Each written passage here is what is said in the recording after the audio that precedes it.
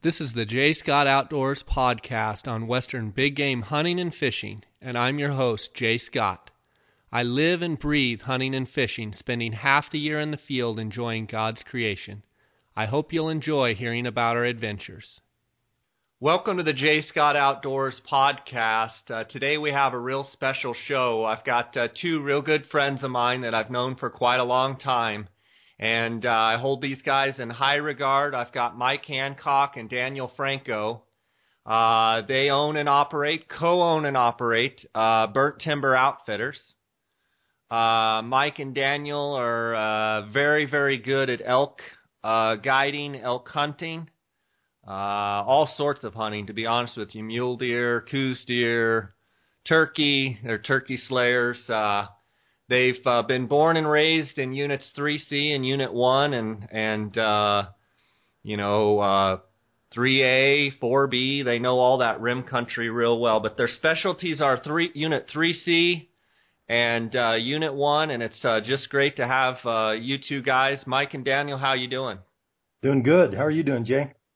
Just fine. What kind of moisture did you get out of this last storm up there, and what are the how's it looking as far as for 2015 for elk? We're starting to, get elky down here. What are you thinking?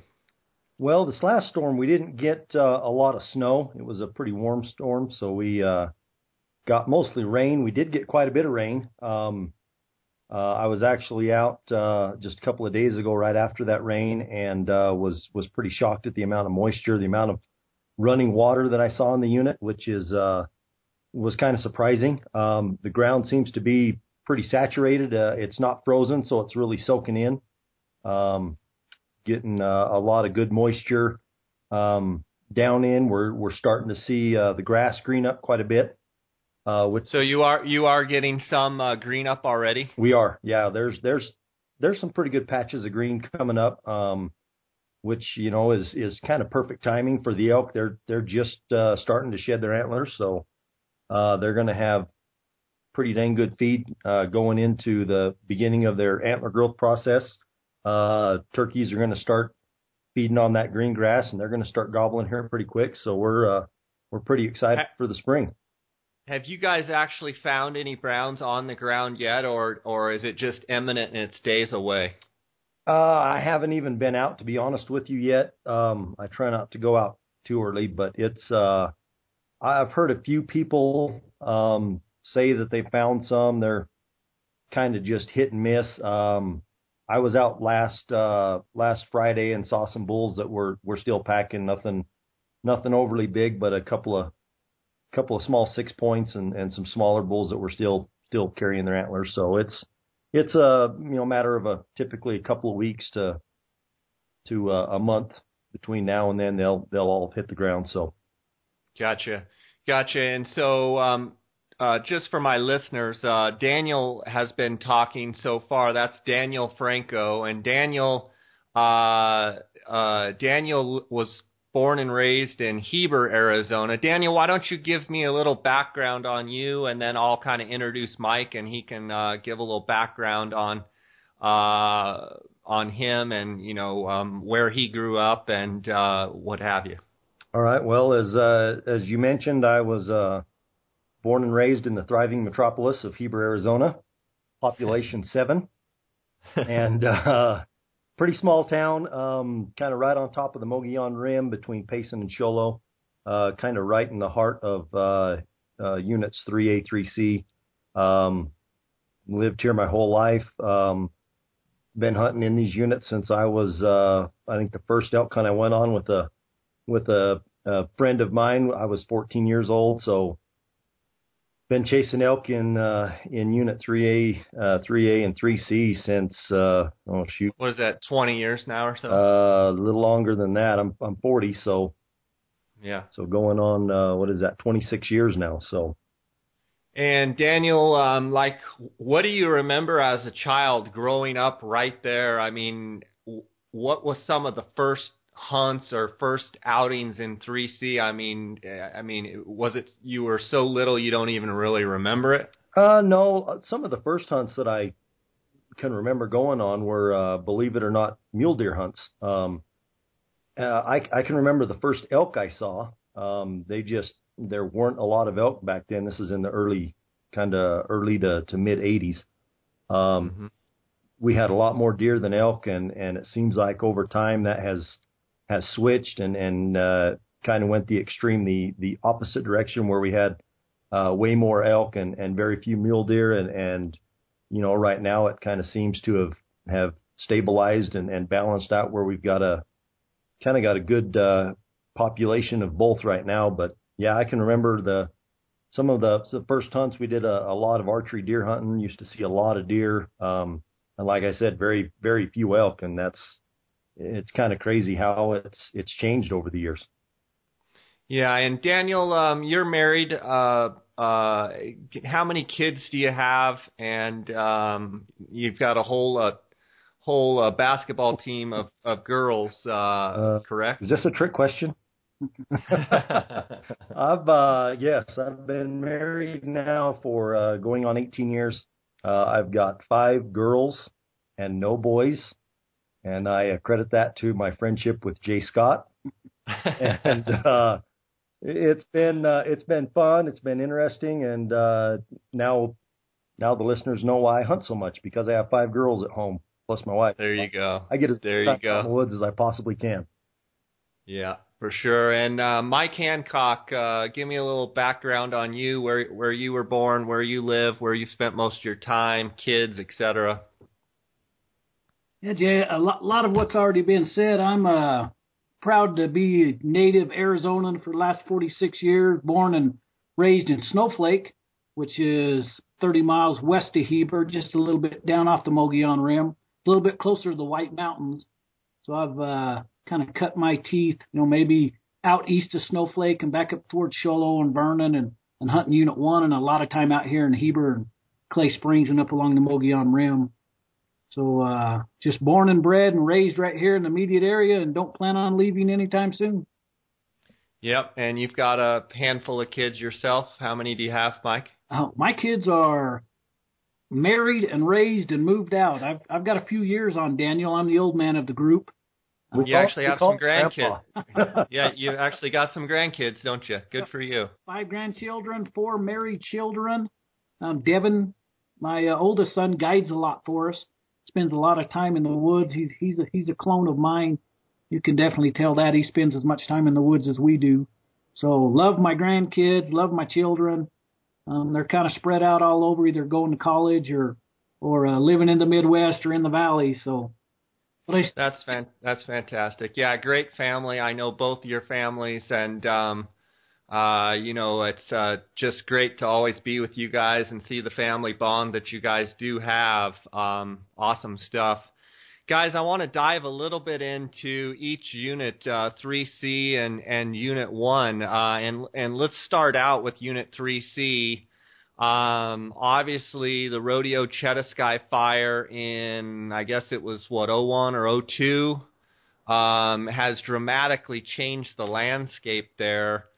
We used to hunt it quite a bit, and kind of most of my hunting it is prior to the burn. We've hunted it a few times since, but give me a little geographic lesson on the borders of Unit, and for now, let's mainly talk about 3A, 3C, but mainly where the elk inhabit. All right. Well, the fire was in 02, so it's been about 13 years since the fire. 3C is the primary unit for elk. There's just not a lot of elk in 3A. Vast majority of them are definitely in 3C. The 3C boundary is basically starting at the little town of Forest Lakes, roughly running down along Highway 260 through the middle of Heber and then all the way to Show Low, and then from Show Low running down Highway 60 towards the Fort Apache Indian Reservation, and then all the way along that Indian Reservation to the west until you come all the way back over to where it actually runs up against Unit 23. So it's kind of a long, narrow unit. It's roughly got about 40, 45 miles of reservation that it borders through there. Mainly on the south, right? Yeah. South and a little bit on the west and the south, but Yeah. the main line is on the south. Yeah, absolutely. Mostly to the south. At any given spot, depending on where you're at in 3C on Highway 260, you're anywhere from 2 to, I would say, 8 miles, probably at the most, from the highway to the reservation boundary. So it's north to south. It's not a very wide unit, very very deep, but yeah. Sure covers a lot of the reservation boundary on that entire west side of the Fort Apache.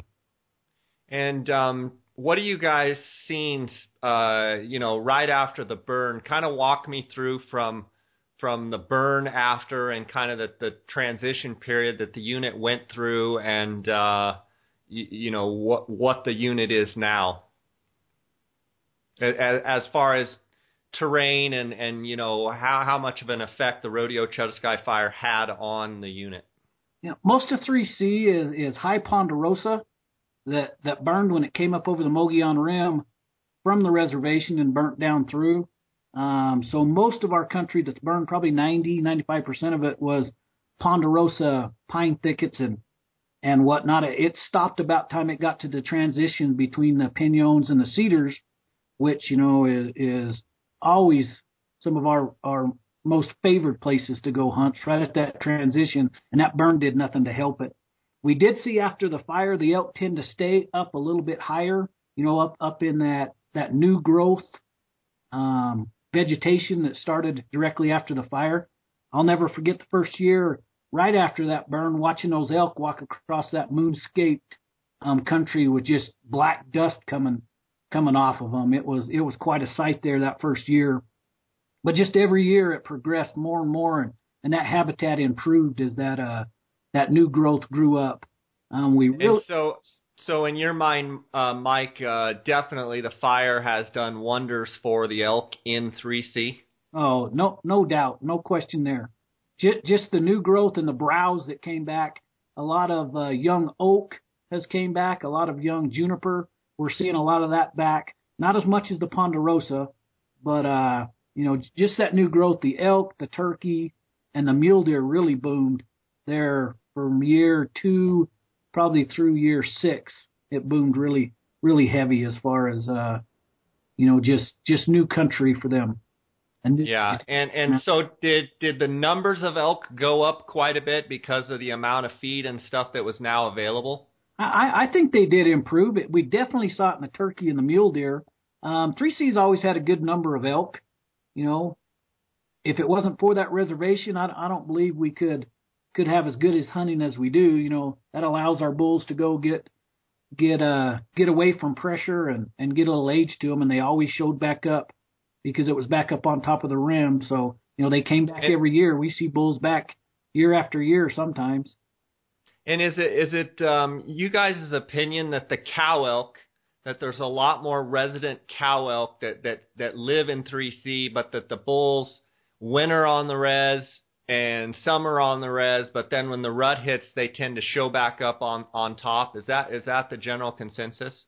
You are exactly correct. Quite a few resident cows will stick around in 3C. Bulls this time of year, we find very few horns in 3C. They're down on that refuge. You can more or less call that reservation a refuge, and then they'll all come up and rut. That's what makes 3C such a great rut unit.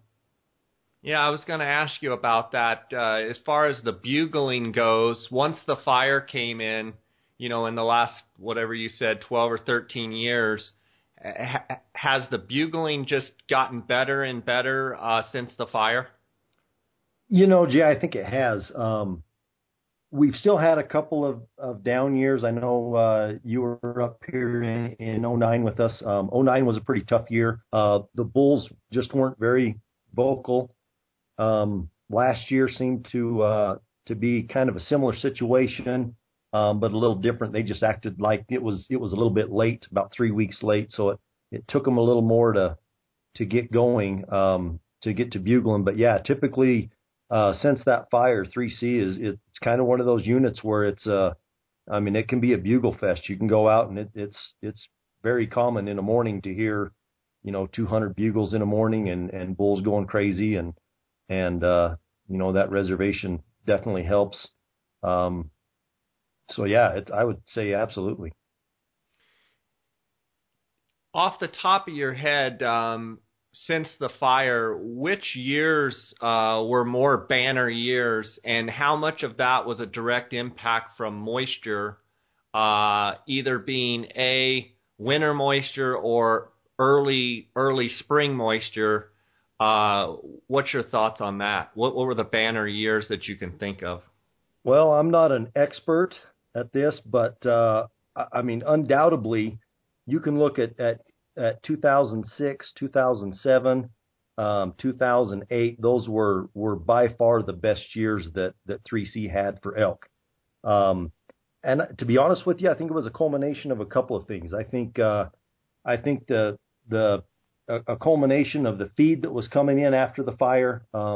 It was producing feed at an optimal rate. It had the nutrients that they needed. Another thing that took place during that time was the reservation on that west side had discontinued their late hunts, their tribal late hunts, and so we had quite a few bulls that were able to return back to the res in the winter and spring and start to get some age on them. Plus, those were 3 great years of moisture. I mean, there was, in our opinion, there was no drought at all. There was plenty of moisture.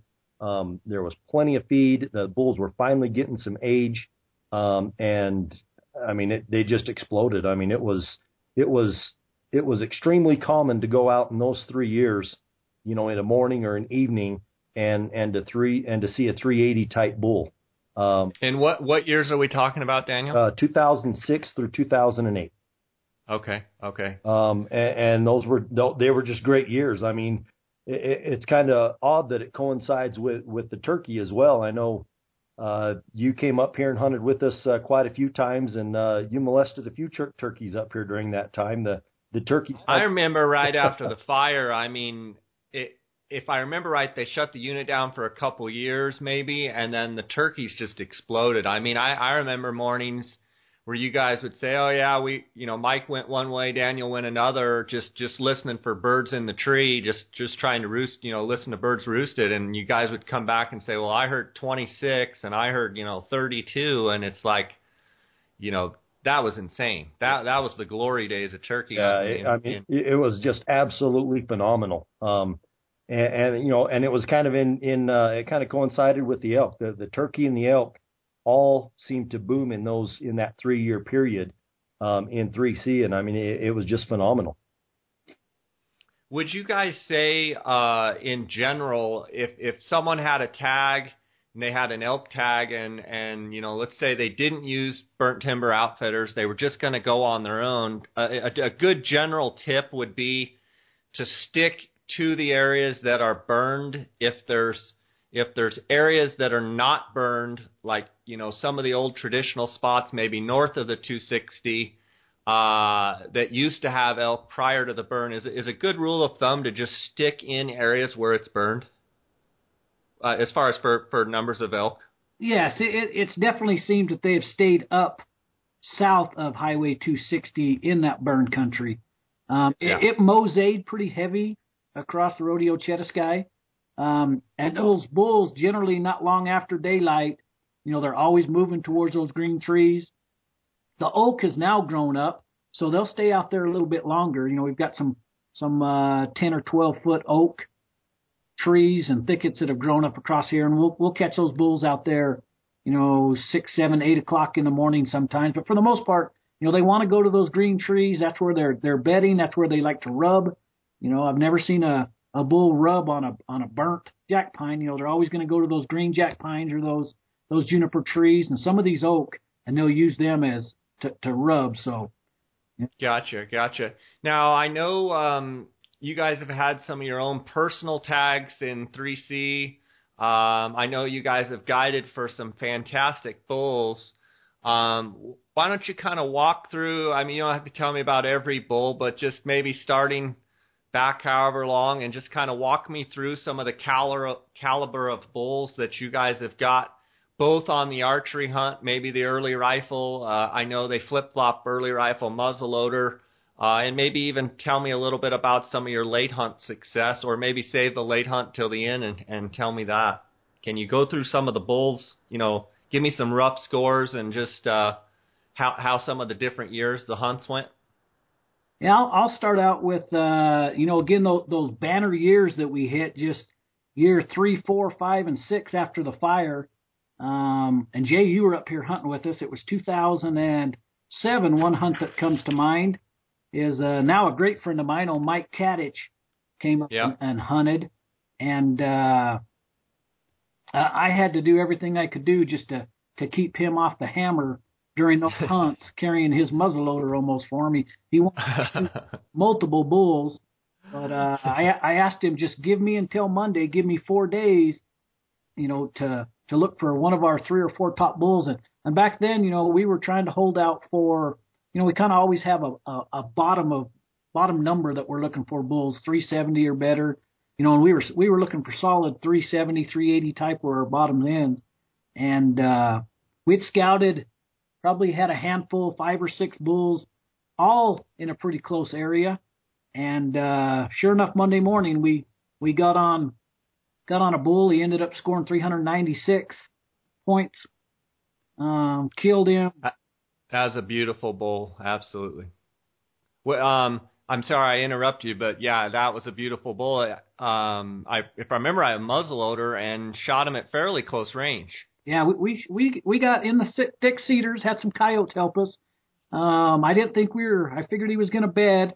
Some coyotes got to yipping within a couple hundred yards of us, and he walked out in one of our shooting lanes, gave us about a 75-yard wide open shot, and Mike got a good shot on him.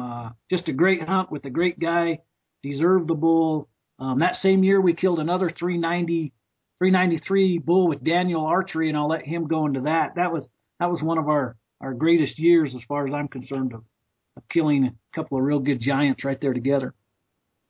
Yeah, Daniel, tell me about that hunt and kind of when you had found that bull, or kind of give me a little bit of the story behind it and getting on it and getting it shot and the whole thing. Well, we had a little history with that bull. We had actually nicknamed him Twister because of the kind of unique twist he had at the end of his main beams. We had actually found that bull in 2006. Mike had a tag, and we chased that bull for about 12 days. And there was probably 20 bulls in that one pocket with probably close to 100 cows. And every time we would try to work in on that bull, another bull would come in and flank us, and we get pinned down. And it seemed like every time we zigged, that bull would zag. And for 12 days, we played cat and mouse, and by the end of the season, he had won. And somehow the very next year, which would have been 2007, I ended up drawing a tag, and there were a number of bulls that we had seen on Mike's hunt that I was kind of interested to try to relocate or find and see what they look like. And it just so happened that about a week before the hunt started, a local kid here in Heber had gone out messing around with elk and had got a little bit of video footage of him and came to my house and showed it to me. And right away I knew it was Twister. So I went back in there a couple of days later and ended up getting some phenomenal footage of him. Had him at under 50 yards for about 15 minutes, and knew that was a bull that we wanted to try to slip an arrow in. So we went in there on opening morning, got right on him. By 6 o'clock, had already set up on him, had him walk by at 42 yards, and I shot, and I missed. I ended up hitting a branch and deflected my arrow and missed him, and the bull ran off with his harem of cows, and we backed out, circled around, and kind of messed with him for another couple of hours that morning, and had finally decided to back out, let him bed. They were starting to bed, and about that time, one of the cows decided to get up and move, and she left, and about 300-400 yards away, we heard him and another bull walk up and start to fight. So we ran up there as fast as we could, trying to break him up because we didn't want him to get any broken points. And because he was a little preoccupied with that other bull, I slipped into 50 yards and this time made it count and made a good pocket shot, and he went about 150 yards, and he was a heck of a bull. Ended up scoring, like Mike said, 393, and yeah, just a great year. Probably in our minds, the best year that 3C had was 2007. And was that the year then that you got another bull on the muzzleloader hunt that was a really good one, or was that the following year that it seemed like there was another 390 that was killed in there somewhere that you guys got with the kind of a kicker off the fourth point? Yeah, that was actually in '08. However, the beginning of that story is we actually had found that bull in '07 as well. And my father-in-law, Chester, had a muzzleloader tag. And that's the bull I remember I was with you on. You were with me, yes. And that's right. We ended up getting on that bull, and he was in some thick cedar country, and we wouldn't bugle a whole lot. And finally got on him Monday morning and had him at 88 yards facing straight at us. And I told my father-in-law not to shoot, wait till he turned broadside. And he started to walk away, and he finally turned and stepped out broadside at about 130, 140 yards. And my father-in-law shot, and the bull immediately took off like he was hit. But my father-in-law said, I shot high. And I said, what do you mean you shot high? And we had a little, father-in-law, son-in-law conversation. And, anyways, the bull ran off. We went and trailed him, never found any blood, never saw him again. And later that year, I think it was the second to the last day of the hunt, ended up shooting a 360 bull with his muzzleloader. So he was tickled. And I remember all three of us, you, me, Mikey, and Chester were all together, four of us, on that hunt, if I remember correctly. And that was a fun day for sure. That is correct. You were actually able to capture that hunt on film, and yeah, great hunt, great memories. And then it was that bull the next year that I had guided a client to, Mike Barron. We found him the next year in 2008 with an early rifle tag, and he was able to harvest him on the third day. And the irony there is I had kind of grilled my father-in-law about, man, where did you shoot that, the big bull? Where did you shoot? And he's like, well, I know I was a little bit high, but I was right on his shoulder. Well, the next year when we finally got him killed, there was a perfectly round 50 caliber muzzleloader bullet right through his, which would have been the elk's right ear, which would have been right over the top of his shoulder when my father-in-law had shot at that bull. So he had pierced his ear, but luckily for Mike Barron, that was all he did, and he was able to harvest him, and that bull ended up going 396. Wow, that's fantastic. Yeah, the quality of bulls. Now tell me what it's been like the last couple of years. I know the unit, I think they've increased the tags a little bit, and it's been a little bit droughty. I know you've shot a handful of, 370, 380 type bulls between then. The last couple years, what's been going on in the unit, or are there others that are standing out that you need to tell me about? Over the last couple of years, we've definitely seen the quality slip in 3C since about 2008. It's still a great unit, but it's definitely not the caliber or the quality that it used to be. I think since then we killed a 380 bull in 2010, 370 bull archery in 2010. 2011 was a pretty good year, but kind of a tough year for us, for our archery hunters. We had quite a few missed opportunities. Last year was, like I mentioned earlier, last year was a pretty tough year. It seemed like they were about 3 weeks behind on the rut. Everything kind of started out really slow. I can honestly tell you the best morning of elk hunting I had in 3C last year was 4 days after the early rifle hunt had ended. I went out with my video camera and a nephew and my daughter and just went out to mess around with elk and got on 10 different bulls, and they were going good, and called in some bulls and got some really good footage, but unfortunately the hunt was over. But we did manage last year to kill a pretty good bull. We had Alan from Pennsylvania, had an early rifle tag, and last year on the 5th day he was able to harvest a 375 bull. So nice. There's still some good bulls in the unit. They're definitely a little harder to find, but realistically, like archery hunting, what are you looking at realistic expectations for quality of, you seeing a lot of 300 to 340 type bulls and, handfuls in the 350s, maybe a few 360 and maybe, one better, or what kind of quality are we seeing there? Yeah, I would agree with that. 3C, you're weeding through a lot of 300 to 320, 330 type bulls. There's a handful of 350 bulls. I can think of about 6 or 7 bulls last year that I saw over 350. A couple in that 360 or a little bit better range. The bull we end up killing, like I said, 375. So, typically on an archery hunt, we won't chase a bull unless he's in that 350 range or better.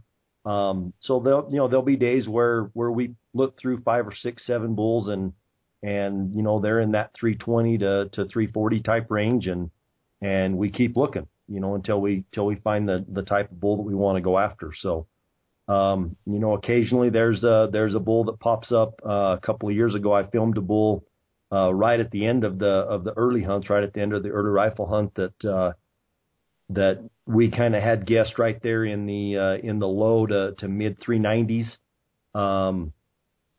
Last year, he actually ended up getting killed on the archery hunt, the first day of the archery hunt, by another local guy here from Heber, and ended up going 388. So, there are still those types of bulls in the unit. They're kind of few and far between, but it's pretty realistically, we're chasing 350 type bulls and better, and that's what our goal is, to try to harvest during those archery hunts. And then, of course, it steps up a little from there with a rifle in hand. So, yeah, and just in general, the late hunts pretty tough. What's kind of the average type bulls you guys have been shooting on those 3C late hunts?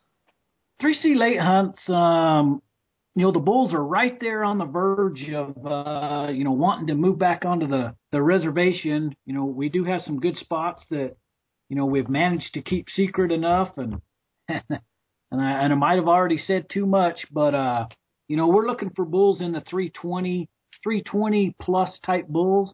It's tough to find them that time of year where they're not broke up. This year, for instance, we had to hunt 4 or 5 days, but finally got settled on a good solid 325, 330 type bull. I like to call them that notch up. They're not fine horned. Probably a good 4-year-old. Got a little bit of mass to him. But we sit in the 3. We try to tell people 310 to 330. Are the types of bulls that we're looking for. Sure. I think one of the things that's fun, having turkey hunted and having gone up there and ran around with you guys looking for elk, one of the things that's fun for me is, 2 guys like yourself, born and raised there. I mean, the idea of having a map is unheard of. And, most people say, well, what do you mean you don't have a map? I mean, but you guys have sent me on, go here to this stump, and when you get to this stump that's got, one arm on the left side, immediately turn and walk 300 yards to your left, go listen in that canyon, and there'll be a bird down there on the right. And, tell me about local knowledge and, in a unit like 3C, what does that mean to literally know the whole unit like the back of your hand? Well, contrary to popular belief of Jay Scott, we actually don't know the entire unit like the back of our hand. Believe it or not, as far as I'm concerned, I continue to learn new country every year, little tidbit here, or, a little canyon there, or a little feeder draw here. So I know you think that we're pretty photogenic. Well, I just think it's amazing. I'm like, yeah, I struck a bird down there, and you're like, is there a little skid trail on your left? I'm like, yeah. And you're like, is there a little 3 jack pines up there on that little? I'm just like, can I go anywhere that you haven't been? But you're being modest. How much does the local knowledge though play in your success? Well, to be brutally honest with you, it's huge. Because a lot of times 3C is not a huge unit. In fact, as far as the elk units are concerned, kind of the premium elk units are concerned, it's probably one of the smallest. Previously the last few years there's been 150 archery bull tags, and it's pretty common in 3C to run into other hunters. And having that local knowledge, I think, is huge, because that gives us a chance to get away from the other hunters. It's hard enough to beat an elk at his own game in nature, when it's one-on-one, and when it's you against him and 4 other hunters, it virtually makes it impossible. So I think it's huge. That's one thing that I guided a guy last year on the archery elk hunt from Oregon, and that's one thing that he kind of made mention of or comment of.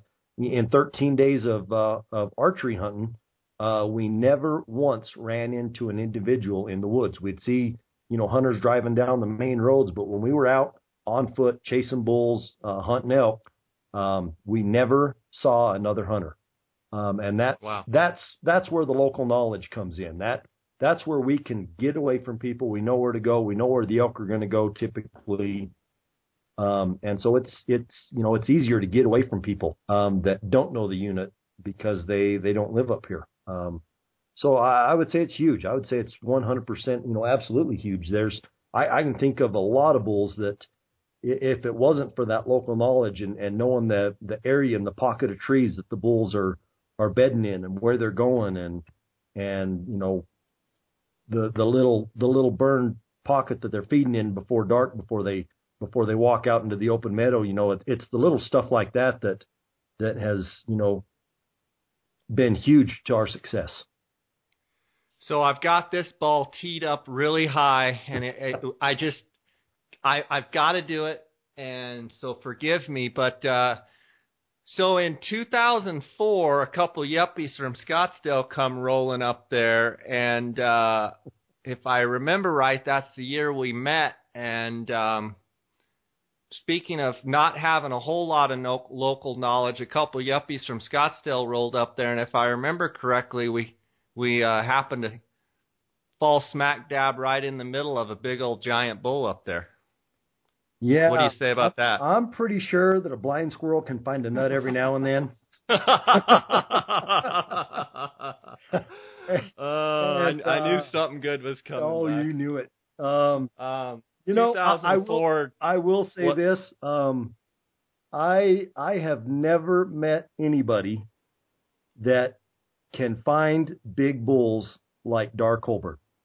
That guy has a knack for finding big bulls. And I think the funny thing about that is you're exactly right. And I think the funny thing about that is he found that bull in the archery hunt. And I actually was on a personal hunt of mine, and I had just got off that, and then a friend of mine had the tag, and Dar had found that bull, and a friend of mine had the tag, and, during the archery season, and Dar had a early rifle hunter, and I actually had an early rifle hunter too in 3C that year, and I kept begging him to let me take my friend in there and go after that bull, and to his credit, he said, I found him, and I'm guiding for my client, and I want my client to get that bull, and danged if he didn't go in there 5 times, and that dang bull, he saw him every time, and very rare for a bull to really stay in a pocket like that, and they got it done on opening day, and he turned out to be a real nice bull, but a real nice bull. I had to bust your chops there a little bit. A real nice bull. Yeah. To my knowledge, that is still the largest bull to come out of 3C ever. Well, like you said, what is it? Even a blind squirrel can find a nut every now and then. I will say that was a great year because we got to meet both of you guys, and we've had a great friendship ever since then. And you're being humble when you talk about your local knowledge. I truly never ceases to amaze me with both of you how you don't talk about a place on road number. You don't talk about it. You talk about it like, hey, yeah, remember where we killed that bull there, and we killed that turkey over there, and that's where we shot that. That's where we shot that bear, and, that's where the 3 coyotes came in. There's always a story with every ridge, and so that's, hats off to you guys for, spending your time and learning that unit. Let's shift gears a little bit and move over to Unit 1 and give me a little bit of geography lesson in Unit 1. We're going to be talking primarily about the elk in Unit 1, but give me the boundaries first of all. The boundaries for Unit 1 will begin on Highway 260 there at Vernon. Again, it borders the Fort Apache a lot like 3C. We had been primarily hunting 3C for most of our lives, but here in the last 4 or 5 years, I've kind of been fortunate enough to book some clients over in Unit 1, and we've done really well in Unit 1 over on the Wallow Fire. Another very large fire that took place, I believe we're in year number 5 on the Wallow Fire. But and Mike, did that sorry to interrupt, but for the listeners out there that don't know Unit 1, Unit 1 was made up of a lot of cienagas and pretty open parks, but then a lot of pretty thick blue spruce and pretty thick trees. Has it really opened that unit up? Jay, the fire primarily stayed over on the eastern half of that, the Escondida Wilderness. Okay. Pretty much burned completely up. It got its name from Bear Wallow, so it started up pretty high up west of Hannigan Meadow and ultimately burned all the way down to the flats, the country down around Springerville, Eager. You still have a lot of that country up around Greens Peak that still has the Senecas and the spruce up there, the pretty thick stuff that still covers that unit. Unit 1 it's a really large unit. I'm going to say. And go ahead. Yeah, and back to the geography of it. Go right into the geography with it. Then talking about how big it is. It begins in Vernon, Arizona, which is about 15 miles east of Sholo, and it runs all the way to the New Mexico state border. Virtually the whole southern section of that unit, once you get over to Hannigan Meadow and get into Black River and the Unit 27 boundary, it's all bordered by the Fort Apache.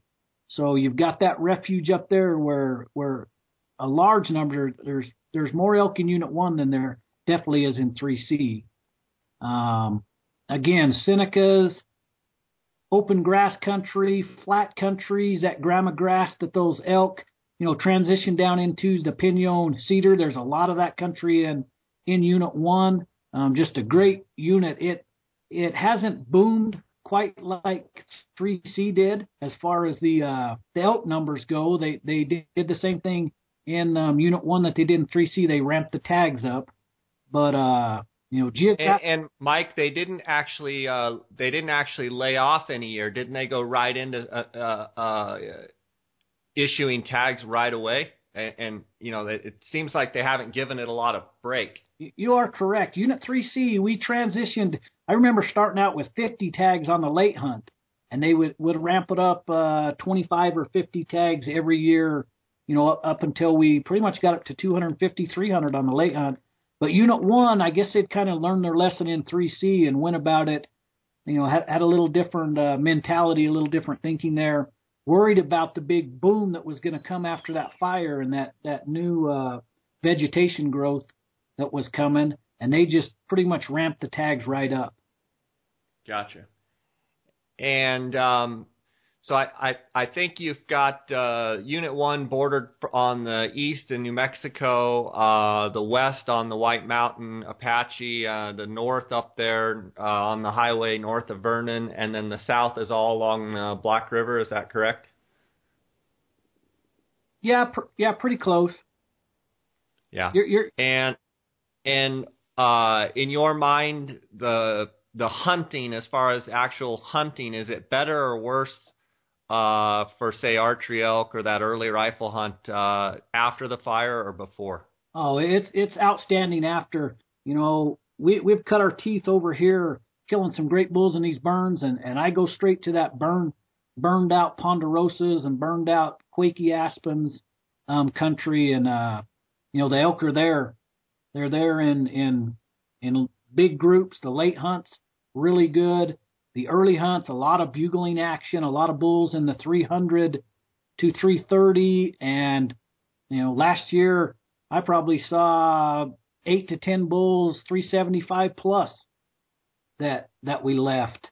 Not as it's not affected as bad from the drought. It's got a lot of high country and a lot more water up there, it seems too. So, Mike, what's your forecast for 2015? Is it a real positive forecast there in Unit 1? Oh yes, like I said, I left a lot of bulls there. It's kind of it's good in ways, but it's bad that I didn't get them killed. My archery hunter last year actually missed a straight inline 8x8 that was 380 plus. We worked our tails off and finally got a shot on day 7, and just things didn't quite come together. A lot of bulls left over that carried over that I know didn't get killed. So I'm real optimistic that with the moisture that's came this year, we're in year 5 or 6 of that fire, it's going to keep producing some really good bulls over there in Unit 1.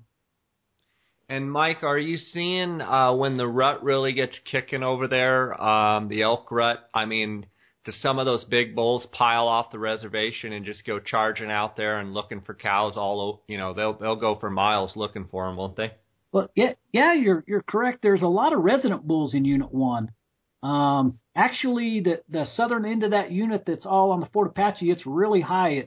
It's Baldy Wilderness area. It's got a lot of 8,000 plus feet elevation. So Unit 1 carries a lot of resident bulls. But during the rut, they do come off the reservation. Those bulls that are living in those steep, dark, timbered canyons, come out and start chasing those cows in the Senecas or, working those burned ridges, and they're pretty visible. They're definitely visible in that unit right now. Are the elk antlers noticeably different colored in Unit 1 compared to Unit 3C? Yeah, we see a lot of light-colored bulls in 3C. Again, ponderosa, juniper, and oak is what they're ultimately rubbing over here. You get over in Unit 1, and you got a lot of that spruce and ponderosa, and you'll see those really dark-colored. We've killed some really beautiful, just almost black horns with those ivory tips. They're beautiful that time of year. And you've had some real good success the last few years. Mike, tell me about a couple of the bulls, size-wise, inches, and what have you. Well, year before last, my family finally struck a little bit of luck. I had 2 sons that drew that unit. Dane, my youngest, who was 21, drew that tag during the archery hunt.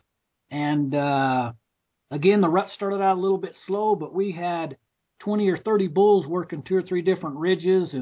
And I believe on day 3, he killed a 385-inch, just massive. He was even short beamed, but just really long points and just a gorgeous bull. He wasn't even hardly rutting yet.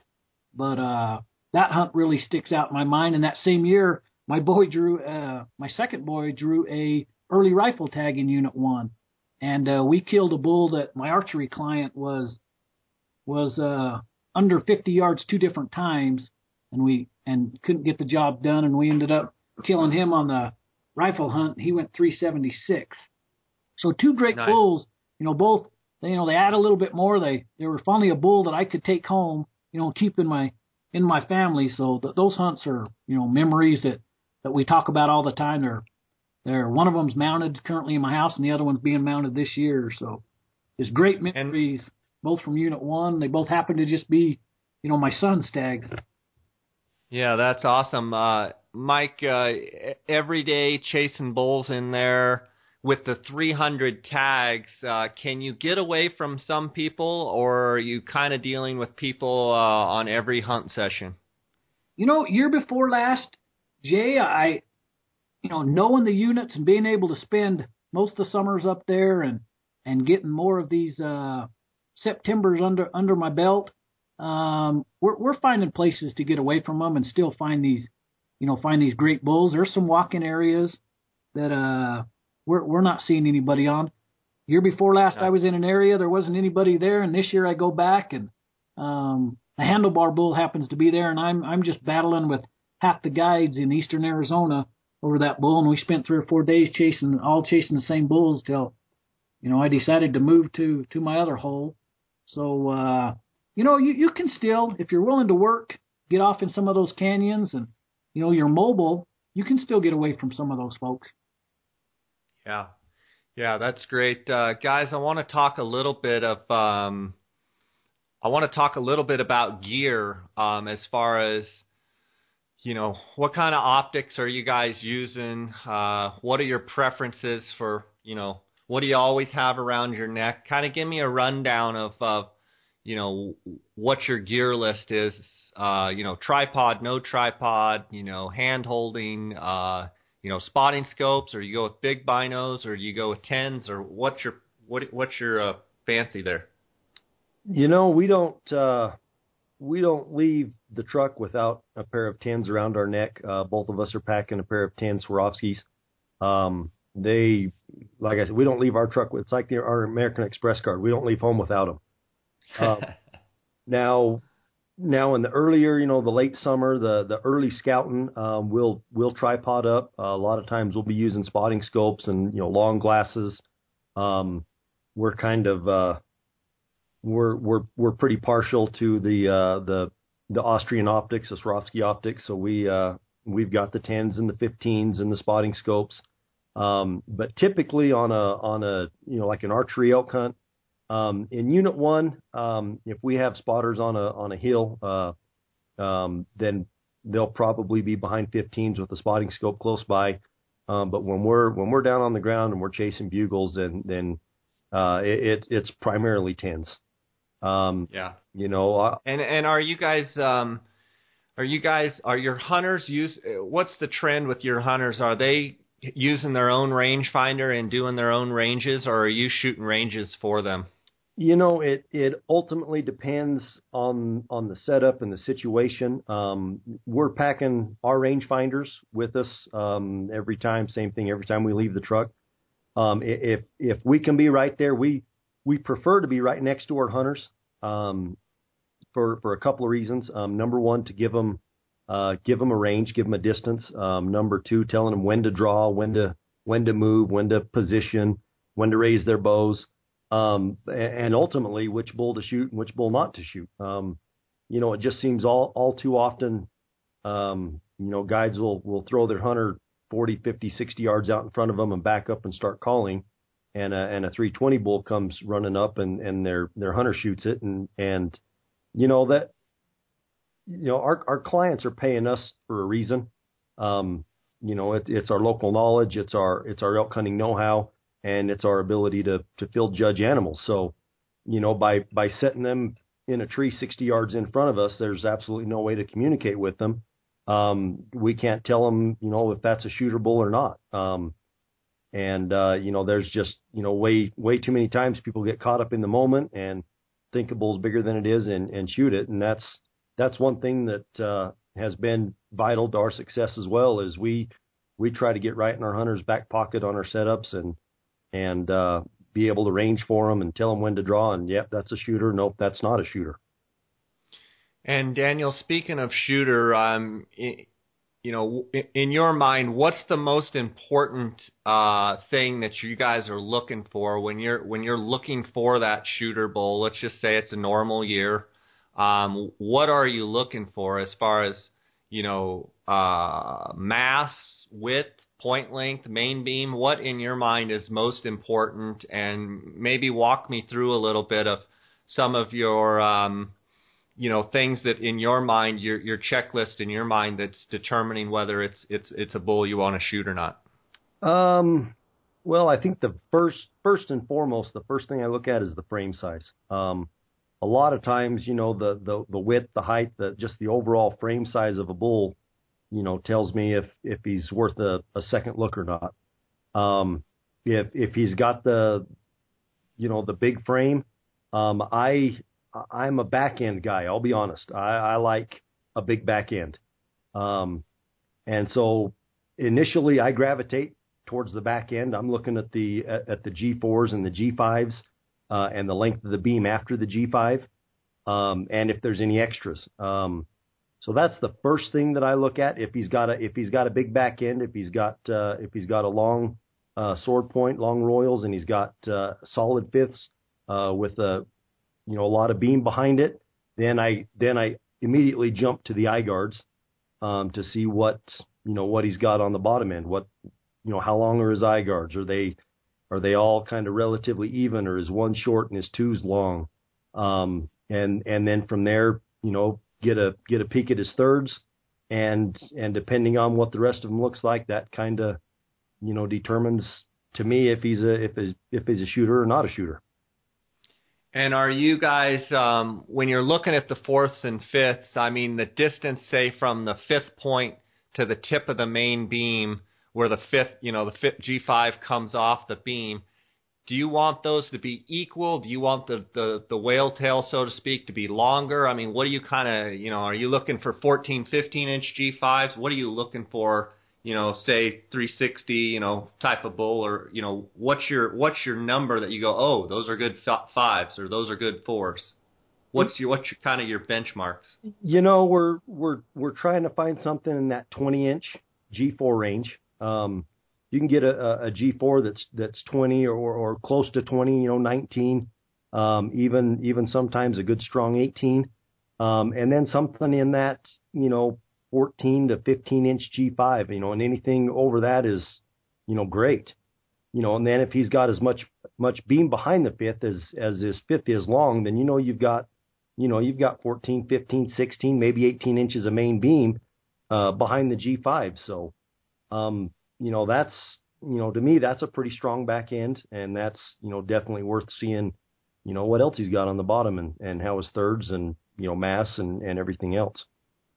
But what I'm hearing from you, and Mike, you can chime in too, is and I totally agree. It's all about point length. Would you agree? I mean, you can have a massive bull, you can have a wide bull, and of course, main beam is probably the second, but it's all about point length. And so from what I'm hearing you saying is that's what you're first looking at. You're looking at the frame, but then you're looking at point length. Yeah, definitely. Well, Daniel hit the nail on the head of how we judge. When we move down to those eye guards, we've always gauged at the end of that nose of that bull is approximately 18 inches.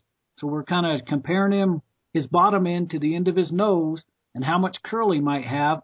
The thirds are always a little tricky. A lot of them can lay way out, and you can gain a lot of length there. One more thing that we'll look at is how closely they're packed in there. How closely is third, fourth, and fifth. If there's only 6 inches between them, you can be fooled on a whale tail, and you'll kill a bull that's got 48, 50-inch short beams. Yeah. We're looking. Yeah, I think that's a great tip for the listeners out there. Anytime they're looking at bulls, exactly what Mike said. And even when you're dealing with, 7 and 8 points per side, would you agree, Mike? You still want to have some good spacing between the points. If you see stuff starting to get bunched up, that's usually a real good indication that your beam might not be as long as you think. Yeah, you're correct. Another thing that we've noticed is just by knowing the unit that you hunt, we can guess 3C bulls. They're going to average, a good solid mature bull is going to average between 48 and 54-inch beams. And then when you notice a bull with a big whale tail, you're going to plan on him being 50, 55-plus inch main beams, that's a really good main beam on a bull. I move over to Unit 1, and their main beams aren't quite as they're put together. There's a little bit different genetics over there that I see in Unit 1. They have quite a bit more mass, don't they, yes. Mike? They're not quite as whale taily. They're kind of more massive, and the points tend to maybe look a little shorter because they carry a bit more mass. You are hitting the nail on the head right there. Okay. Good stuff. Good stuff. And the late hunts in Unit 1, Mike, pretty good late hunts over there. I know you guys have had some success seeing quite a few bulls on those late hunts. Oh, the late hunts over there, you get a little bit of snow on the ground. We've got our holes we keep going back to, and I'm sure they're just the same big groups of elk. They'll winter herd up, and we'll see 150 to 250 head a day glassing. Anywhere from 5 to 15 bulls in a day. We notch it up a little bit over there in Unit 1. We're looking for those bulls in the 330 to 350 type, and you can go deep and come sneaking up in a hole and just find a phenomenal bull, a bomber bull, who's holed up in one of those canyons over there. So great late unit hunt, a lot of bulls, a lot of elk, a lot of visibility. You can get up and glass and see a lot of country. So late hunts are really good in Unit 1. That's awesome. That's awesome. Well, guys, it's been fantastic. I know I'm going to bend your ear here later on this summer and get an update from you and find out how these bulls are doing in the velvet. And sounds like both of you feel like this year, with what we've got moisture-wise, is going to be better than last year. Would you both agree with the indicators that we have now that we're going to have a better year? Is that where we're at? Absolutely. Absolutely. That's great. That's great news. Always makes good for good, optimistic springs and summers, and we'll just hope that we keep continuing to get storms here, and maybe it could turn into a banner year. I know we haven't had banner snowfall, but I think a lot of times timing of the storm is every bit as important as total precipitation, so to speak. Well, and I can tell you, we've had more rain this winter than we've had in a long time. So, and a lot of good soaking rains. It just drizzles all day. Kind of feels like we're in Portland, Oregon, where we get just a good drizzle all day long. It saturates the ground. Yeah, I think as far as moisture goes, I think we're shaping up to be a great year. That's fantastic. It's going to be great to see how you guys do this year. And like I said, I want to bend your ear here in another couple months, check in with you, see how our bulls are doing up there. And guys, why don't you tell me how my listeners can find you? Give me your different, I know, Facebook and websites and all. Give me all of that, please. Well, probably the easiest way to find us is through our website, which is www.burnttimberoutfitters.com. That's got all of our contact information, emails, cell phone numbers, pictures, videos, rate. It's pretty much got everything on there. Talks a little bit about, the units that we hunt, the area that we hunt, up along the Mogollon Rim and the White Mountains, loaded with pictures of, elk, mule deer, antelope, coyotes. We do a lot of coyote hunting and turkey hunting, and it's kind of got a mixture of everything. So that's probably our best way. Great. We're both on Facebook as well, Mike Hancock and Daniel Franco. We don't get on there quite as often because we're typically a little busier out in the woods. So the website and emails, and phone number is definitely the best way to get a hold of us. Sounds great. Guys, I would like to end with